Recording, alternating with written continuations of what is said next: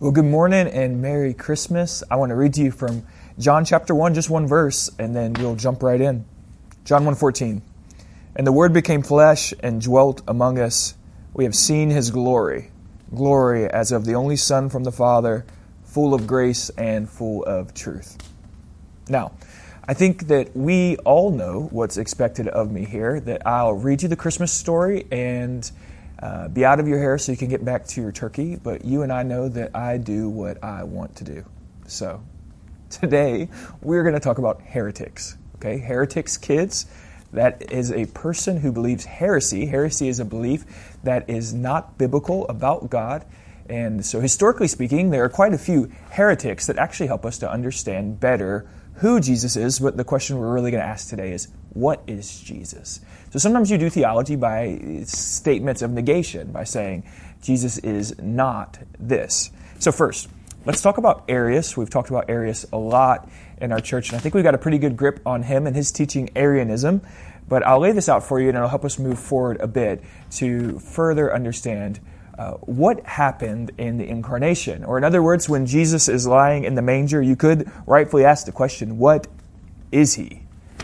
First, Arianism teaches that Jesus was not fully God, that he was a created being. And so Arius taught that Jesus was created and that he wasn't of the same essence of the Father, but he was a lesser being. Now, the Council of Nicaea was held in the year 325 under Constantine, where Arius' opponent, Athanasius, taught very plainly that John taught in 114 that Jesus is the Logos from old. He was the Word from the beginning. So you remember the introduction of John's Gospel says, in the beginning was the Word, and the Word was with God, and the Word was God. And so John taught that the Word in the beginning was with God, in right relationship with the Father, and was God. So when Arius came along and said, look, he's a created being, the Council of Nicaea gathered together and Athanasius argued for Trinitarian doctrine and the full deity of Jesus, that he is God. And so the baby lying in the manger is fully God.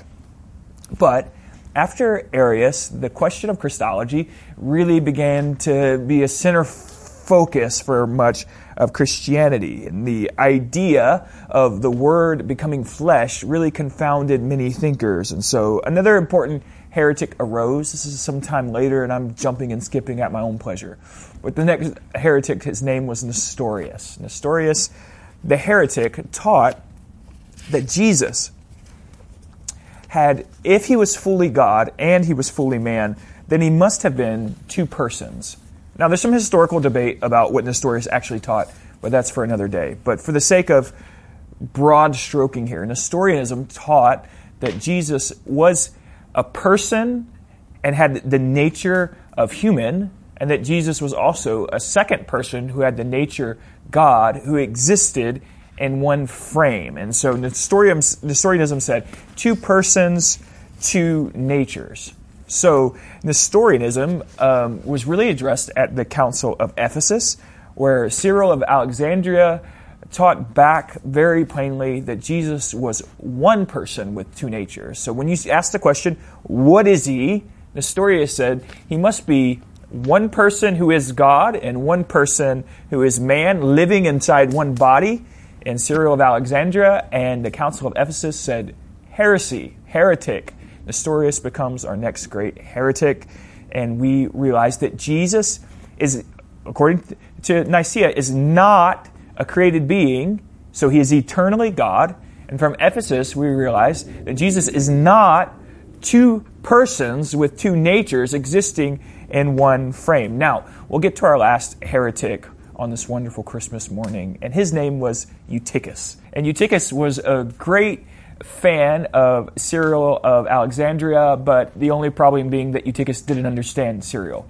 And so where Cyril taught that Jesus was not two persons with two natures, but was one person with two natures, Eutychus understood Cyril to be fighting against Nestorianism by saying that Jesus was one person with one nature. And so if you asked Eutychus, what is he? What is this baby in the manger? What is Jesus?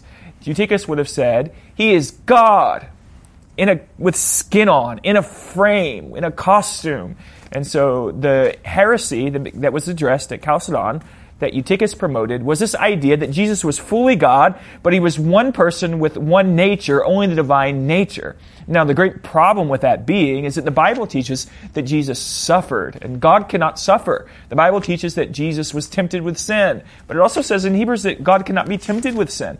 And so Jesus is not just God with skin on, but Jesus, he grows hungry, and he's tired, and so he goes to sleep.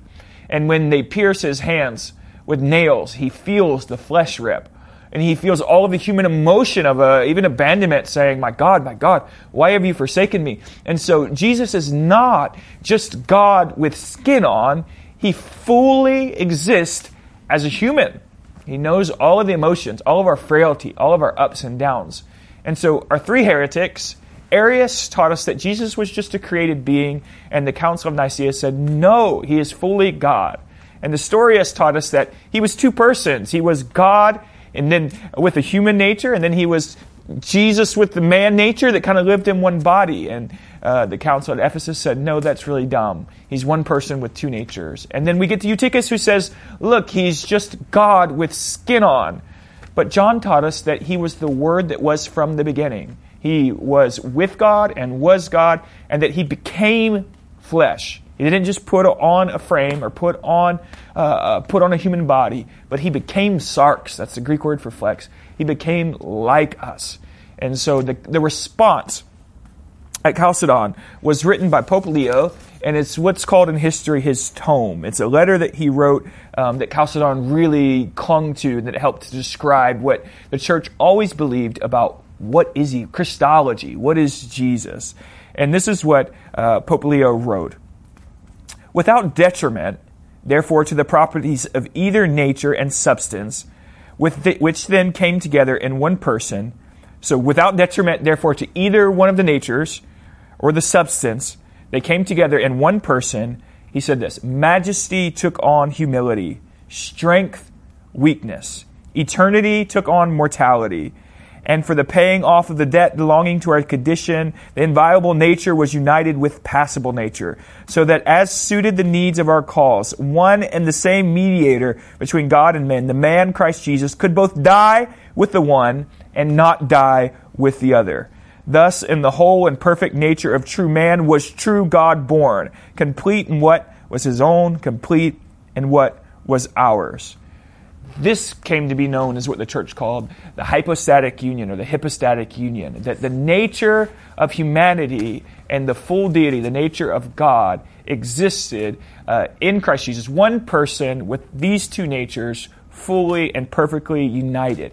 He's not, the councils wanted us to know, he's not a demigod. He's not God who had a child with a human that's kind of half God and half no. He's fully God, fully able to pay the debt of our sin, fully able to get up from the grave, fully able to bring you deliverance, and fully able to heal your sicknesses. And then, on the other hand, he is fully man. He knows what it's like to be hungry, tired, lonely, to feel abandoned, to feel betrayed. He has felt all of the emotions and all of the sorrows, all of the temptations that we're tempted with, so that he is, one, able to fully relate to us, and two, he is able to fully forgive. He's able to fully substitute for us, to be our mediator between God and man. He is in the womb of Mary, in the incarnation. He is fully God, divine, and fully like us. And so this morning,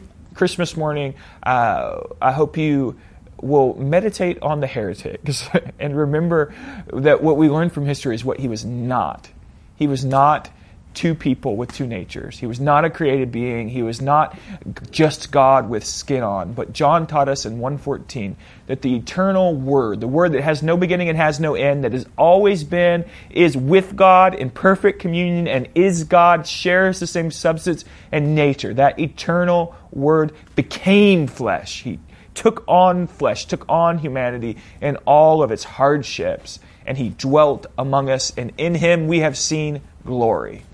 And so I pray you have a wonderful Christmas. I bless you in the name of Jesus, and we can't wait to see you next Sunday.